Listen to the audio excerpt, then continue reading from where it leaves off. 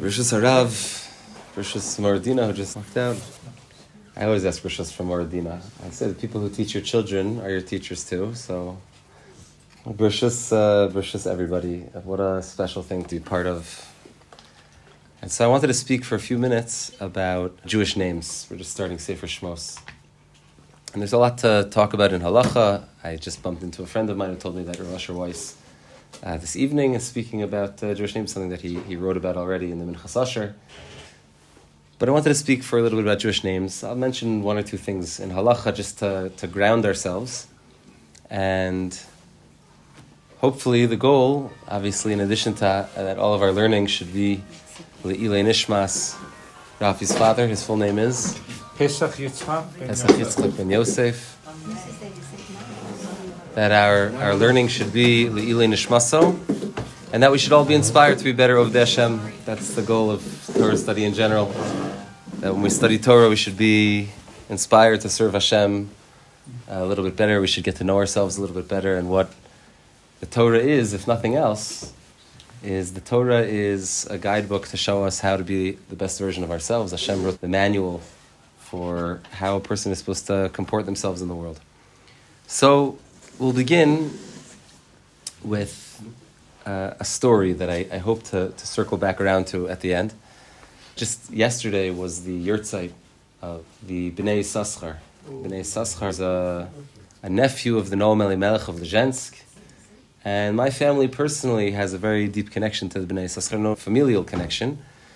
We owe a lot of our relationship with different aspects of Torah and being comfortable in a lot of different areas of Torah, whether it be from the world of the Sfardim, whether it be from the world of Rav Kook, whether it be in the world of Halacha, whether it be in the world of Pshat, Remez, Drash, and Sod. It's really because the Bnei Yissaschar was a person who was connected. He wrote Perushim on the Gemara, on Talmud, and he wrote Perushim on Chumash, and he wrote on Kabbalah, and he wrote on so many different things.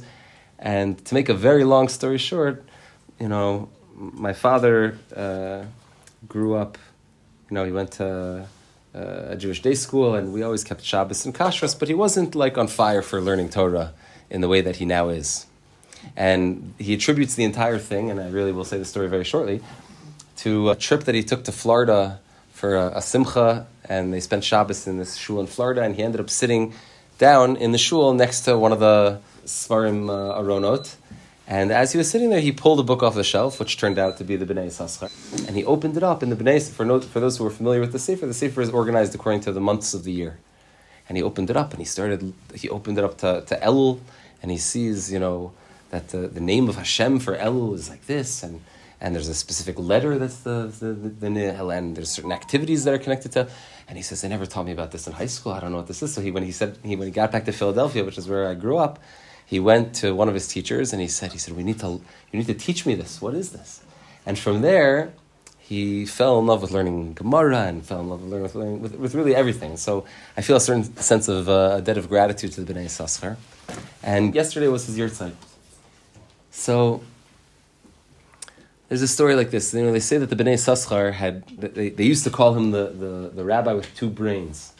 There are other rabbis like this also, but they used to call him the rabbi with two brains because he would sit and he would write Chidushei Torah as he was a Hasidic rabbi, and he would have people coming to his office at all hours of the night, and people would come in and they would share their problems, and sometimes there were spiritual problems, sometimes there were financial problems, or Shalom Bayis problems, or someone wanted to have a child, and it was just a constant stream of people coming into the house of the Bnei Yissaschar, into the Beis Medrash of the Bnei Yissaschar. And as he would sit and listen to people talk, he would sit and he would be able to kind of bifurcate his brain in a way where he would be able to write down Chidushei Torah, he'd be writing down all these different things. And at the same time, he'd be able to listen with absolute clarity and give remarkable advice. So the Bnei Yissaschar had a son named David. It's a good name. So Rav David Dinover. His name was Tzvi Elimelech, his son's name was David. And Rav David Dinover, he wasn't known to have this type of quality like his father. That he was able to do that, and he used to, when people would come and talk to him, he would sit and he would listen to them, and when people left, he would sit and he would learn, but he wouldn't do them both at the same time. So one time, there was an elderly woman who came to Rav David Dinover, and she's sitting there in his study, and she's pouring out her heart, to him, and talking about all the difficulties that she's having in her life, and Rav David Dinover is sitting there looking at her so intently, and he's trying to pay attention to everything that she's saying, and taking it all in. And she says, "You know what, Rabbi?" She said, "I'm a pretty older woman. I was here when your father was in charge. You're nothing like your father." So he said, "What do you mean?" She said, "When I would come to your father and I would tell him about my problems, he would write down every single word. He would write every word down, and it was so important to him to write every word down." But it's such a deep story. I want to explain this story. The whole shir is just to explain this story. But in order to explain this story and to recognize that the depth of this story and what we're going to explain about what it means, a Jewish name, and what it means to be able to be in the presence of a Talmid Chacham and a Tzaddik who is able to listen to your worries and to write them down in this way.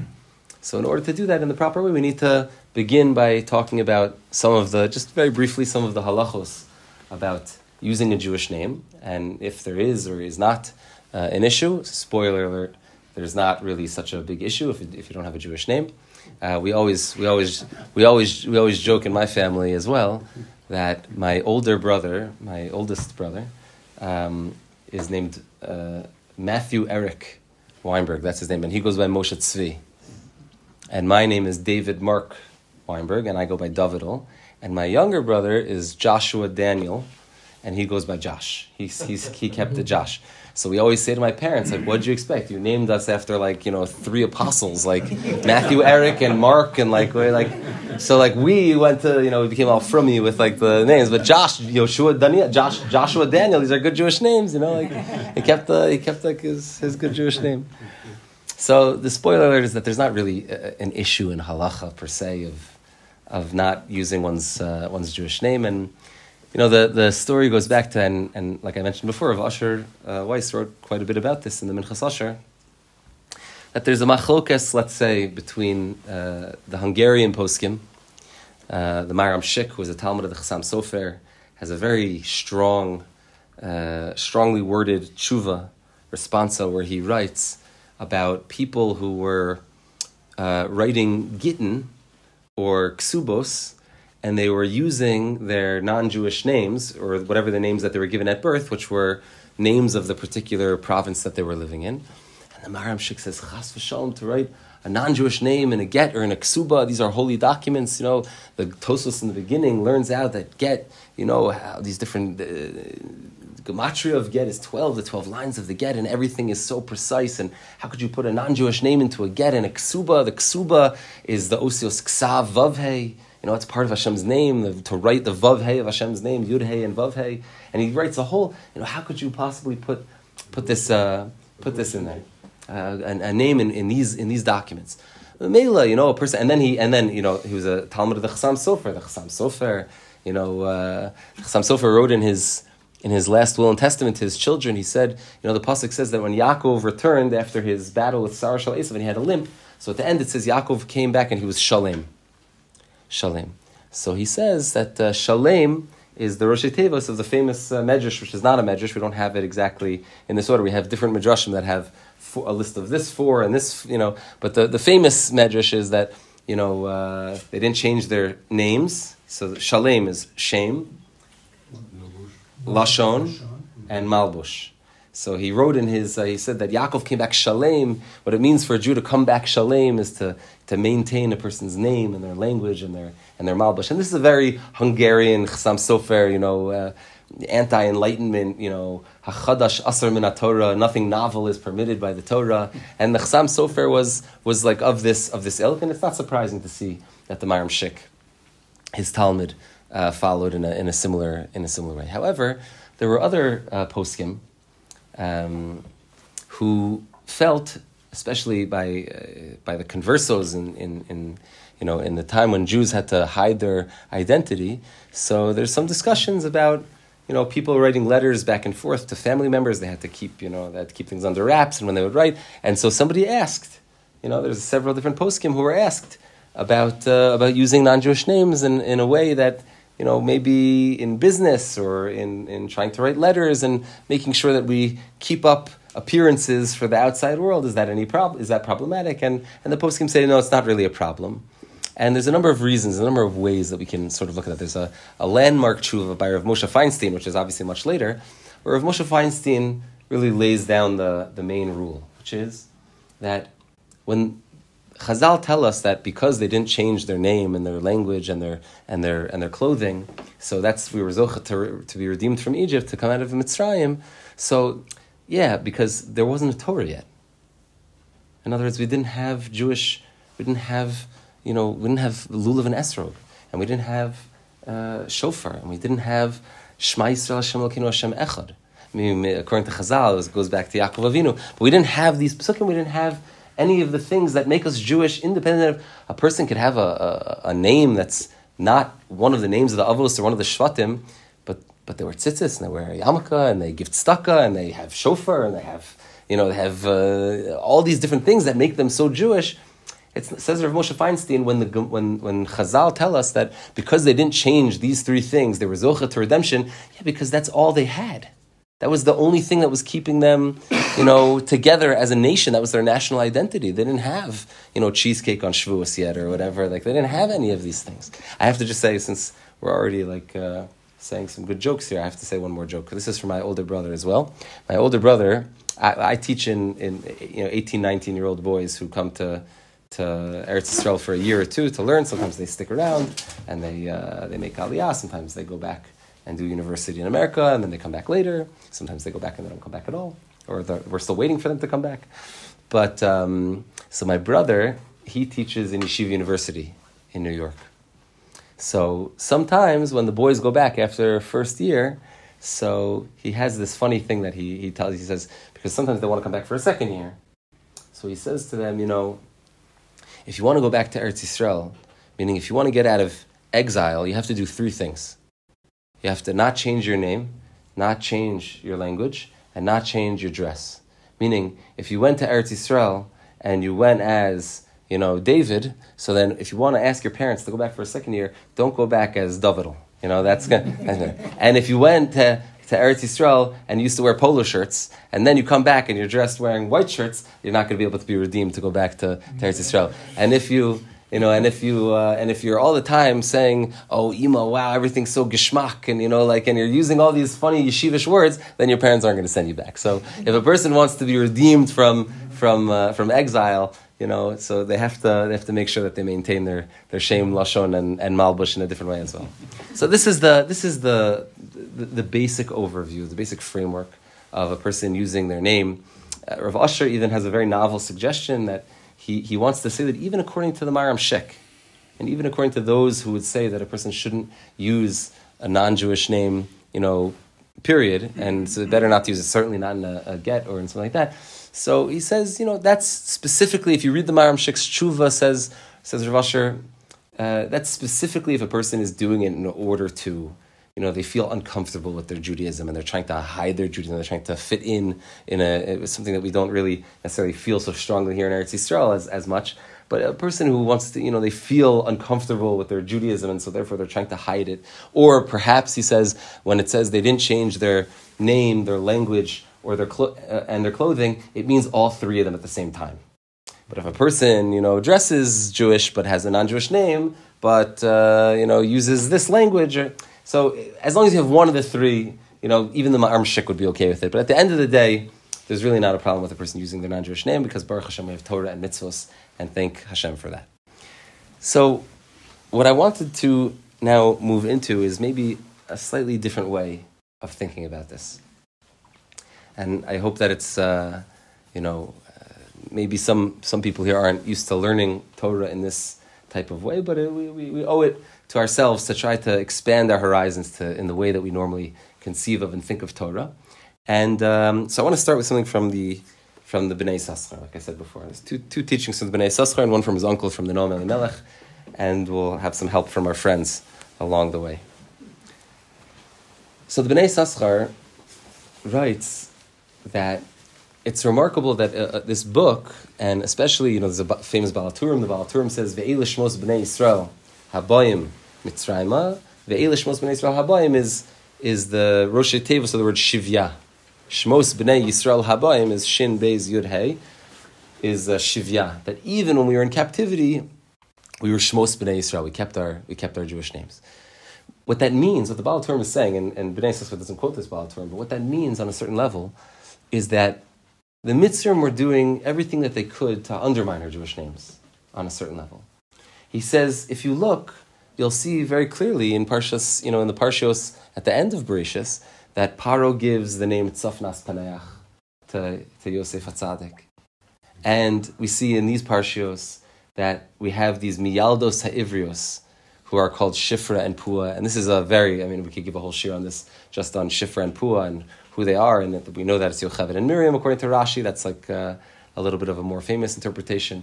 But there's many different interpretations about what it might mean, Shifra and Pua. The Sforno suggests that these are two different jobs. These are two names of sort of larger conglomerates. There's a Shifra and there's a Pua. Like there's a baby nurse and there's the nurse for the mother. And that these were the people who were in charge. Now, what's fascinating is that what the Bnei Yissaschar then does is he suggests that Paro, in trying to give these names of Tzafnas Paneach and Shifra and Pua, which were not just, these weren't just titles, but these were names that were given to these people, is a way to sort of slowly, listen, we're not going to take away your proper name. Your name is Yocheved, your name is, but we're going to start to call you Shifra and Pua, and the intercom's going to ring like, Shifra, please come to the baby ward, Shifra to the baby ward, and slowly, you're going to start thinking of yourself in these terms, and you'll start thinking of yourself as Tzafnas Paneach and Shifra and Pua, and little by little, you'll maybe start to forget, even if ever so slightly, that you're Yocheved, and that you're Miriam, and that you're Yosef, and that you're Reuven, Shimon, Levi, Yehuda, and all the names of the Shvatim. To make matters slightly more interesting, the Sefer Emes Yaakov, Rav Yaakov Kamenetsky, in Parshas Vayechi and also again in Parshas Shmos, in two places he has this idea. He says that, isn't it interesting that the names Tzafnas Paneach, Shifra, Pua, and he even suggests the name Ephraim, which is Yosef's son, Ephraim, as well. He suggests that all of these, it's like they're very Pei Reish heavy and even Pei Reish Ayin heavy. And he suggests that Shifra, Pua, Tzafnas, Paneach, that there's a lot of Pei's, Reish, and Ayin in there because this is a way of giving kavod to Paro. These are all Egyptian names, Shifra and Pua, and Tzafnas Paneach is not, and even Ephraim, he wants to suggest that these names, which is why he suggests that Ephraim needs a little bit extra attention from Yaakov because he's already, Menashe is already, has a good Jewish name, but Ephraim is already a little bit closer to this way of the Egyptian way of naming children. We use the name Ephraim now because of Ephraim, so we use it as a Jewish name.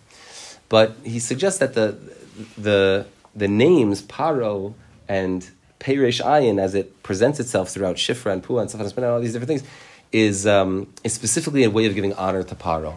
That these are Egyptian names that are Tnu Kavod to the Melech Mitzrayim. And if you put that together with what the Bnei Yissaschar just said, so then I think it starts to make the case that, it wasn't just like a nice little title that Paro was giving them, that the Mitzrim were giving these people, but rather there's an attempt to undermine something of the authenticity of their Jewish names. If we go even one step deeper than that, so we can understand that when Chazal tell us that the Jewish people didn't change their names, what does that mean that they didn't change their names? So here, again, I'd like to quote from the Bnei Yissaschar in the Sefer Agra Dekala. Agra Dekala is a pretty difficult Sefer, and sometimes can be a little bit esoteric, but I think we'll be okay. My father when he buys us Sfarim occasionally, so he'll write in the front. So I remember distinctly in the front of one of the Sfarim, it says, it's true also literally, but he wrote, "Don't be afraid of the deep end, I taught you how to swim." That's what he wrote. And he was talking about, it's true also he taught me how to swim, but he was talking about the deeper things. So I'm a certified lifeguard here, so you don't have to be worried. And he's not going to say anything which is too heavy. So the Agra Dekala of Tzvila Melech of Dinov, as we were saying before, the hero of the story who was writing down every word of this lady, and we'll come back to that again soon, writes the following. He says, what does it mean to say that in Mitzrayim, the Jewish people didn't change their names? What does that mean, not to change your name? So he says, L'chol Adam yesh lo shem, hu Hashem shal neshama hakadosha. Every person has a name, and your name is my name is David Henoch Mordechai, and so my neshama, on a certain level, is Dalid Vav Dalid. I'm not going to spell the whole thing out for you, but my name is spelled out in the letters of my name. That's what it means. And to not change my name doesn't just mean, says Bnei Saschar, that I change my name to something, I change my name from David to Christopher. That's not what it means. What it means is that a person has their name that they're given when they're born. And then what could happen is there are all types of ways that a person's name can subtly shift in ways that you don't even realize. You might still get called up to the Torah in the same way, or you might still be davened for if you're not feeling well with that name, or you might still, refer to yourself in this way, but it could be that your name subtly shifted in some way. And I'll give you a few examples. We know that, for example, another David HaMelech. So David HaMelech had an enemy, someone who had it out for him, whose name was Doeg. Doeg HaAdomi. So Doeg, okay, bear with me a little here for a moment. Doeg's name is Dalid Vav Aleph Gimel. Aleph and Gimel is what? Dalid. It's Dalid. So you have David and you have Doeg. That's peculiar.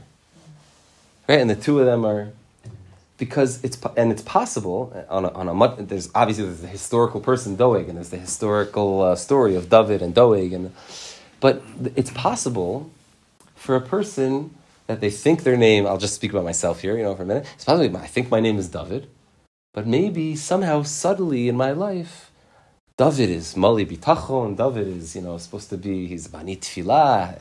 Hashem is Magin David. But maybe I fell into a place of Doeg. Maybe without even realizing it, in some subtle shift, the Dalid split into an Aleph and a Gimel. And now in Shemayim, the way that my name is written out is Doeg. It's found in the Poskim. The Poskim quote this. It's even in the Art Scroll Siddur. In the Art Scroll Siddur, they have in the back, after Shemona Esrei, a different way you could say the first and last letter of your name. You know what that's about? That's about this. That's the Shla Kadosh writes.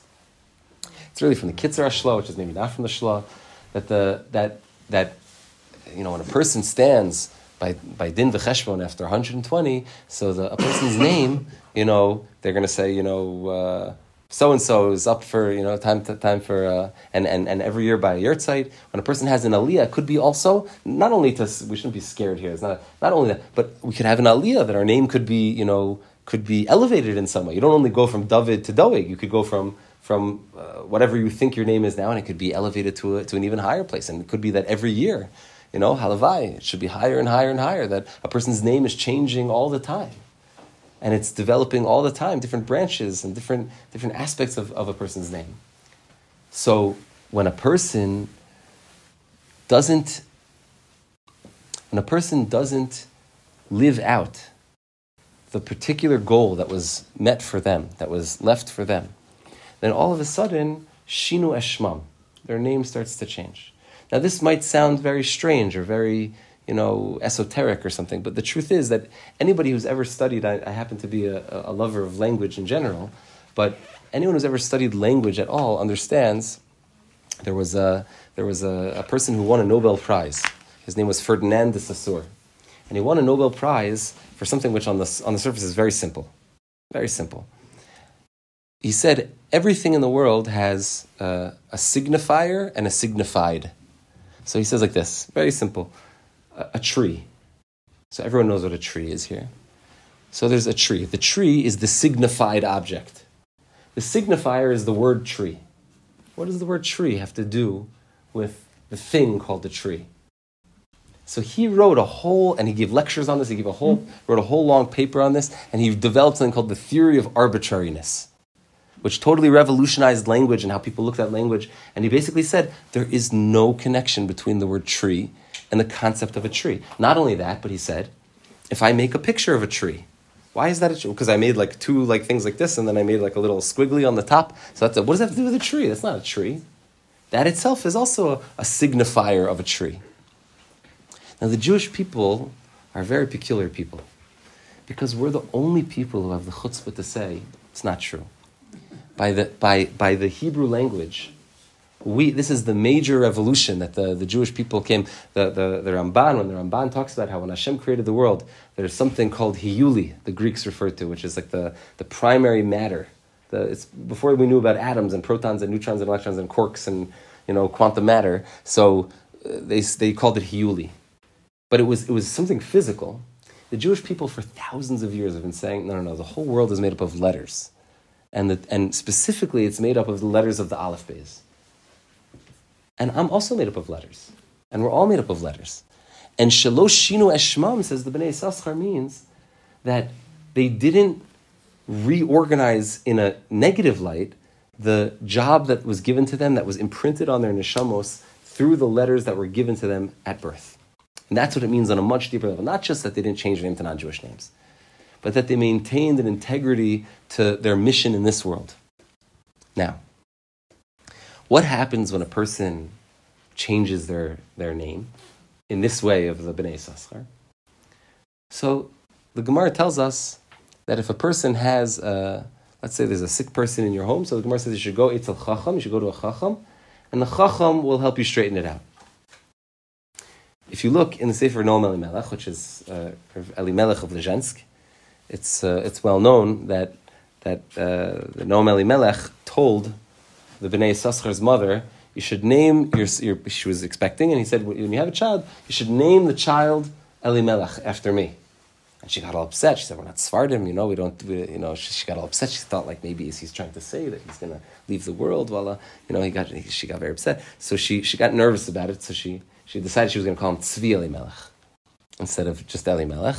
And after she named him Tzvi Elimelech, so Rav Elimelech of Lezhensk said to her, I think it was his niece, he said to her, Tzvi Elimelech is a nice name, but Elimelech it's not. So he says, he's not going to be, he won't be exactly, I knew what I was saying when I said what I said, and Tzvi Elimelech, but he won't be. And the Dinover used to say that all the time. He'd say, my uncle said from the very beginning that I was never going to be as great as him.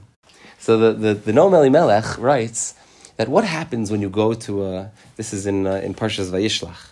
He says, what happens when you go to a chacham, when you go to a tzaddik, and the tzaddik is sitting there, and you write your name, and that's what people do, right? When people would go and stand online for hours to go get $1 from the Lubavitcher Rebbe, or when people go, there's a tzaddik here in Beit Vegan named the Amshinover Rebbe.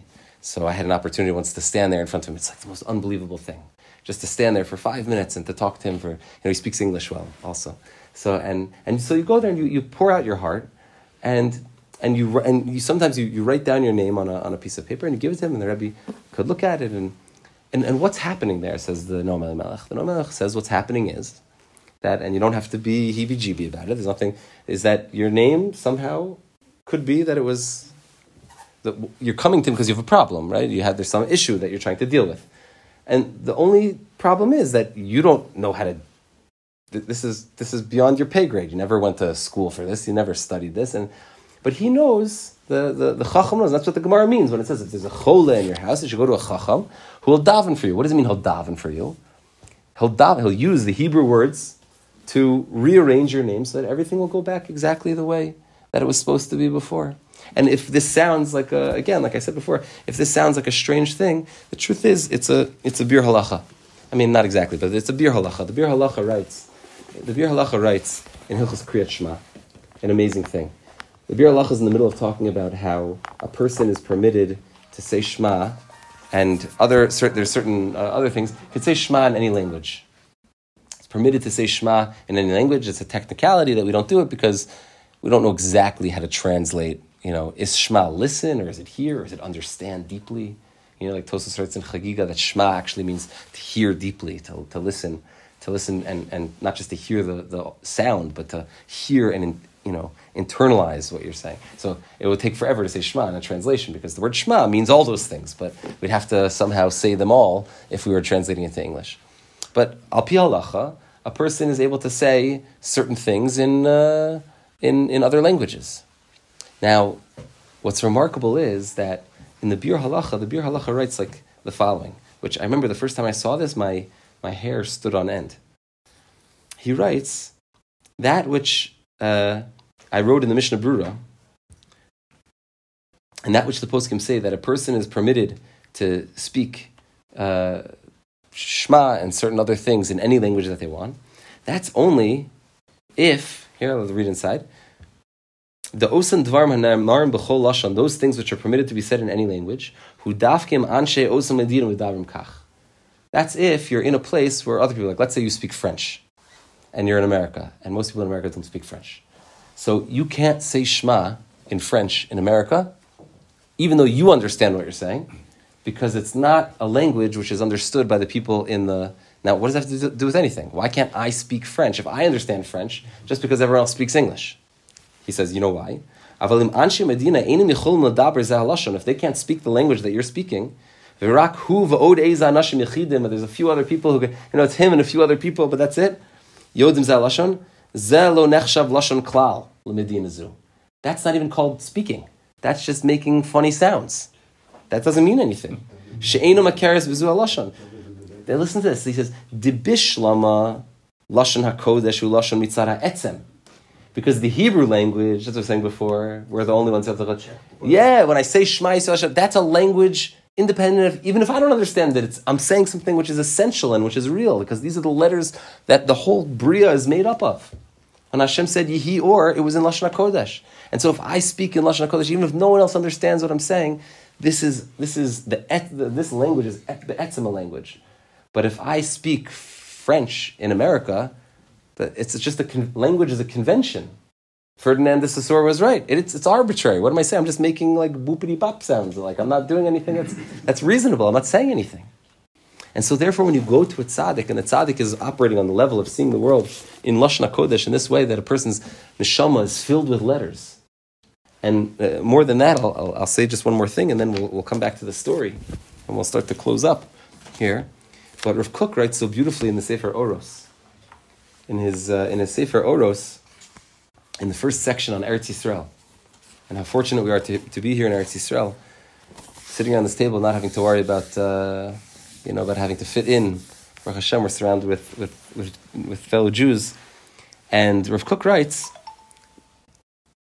in Oz Zayin in this section here on Eretz Yisrael, Malei hi neshama osios maleos orachayim. A person's neshama is filled with letters. There's letters that are popping around all over. We don't. My wife and children like this book, this movie called Inside Out. I don't know if you ever saw this movie. It's like a Pixar movie about a little girl, and she has these emotions in her head that are operating system over there. So we don't have these little monsters in our head that are anger and sadness and happiness and all these different things. We have letters that are popping all over our body and all over, and there's in our Malei hi neshama osios maleos orachayim. Maleos Dea V'Ratzon, Maleos Ruach we're filled with these things, and especially in Eretz Yisrael,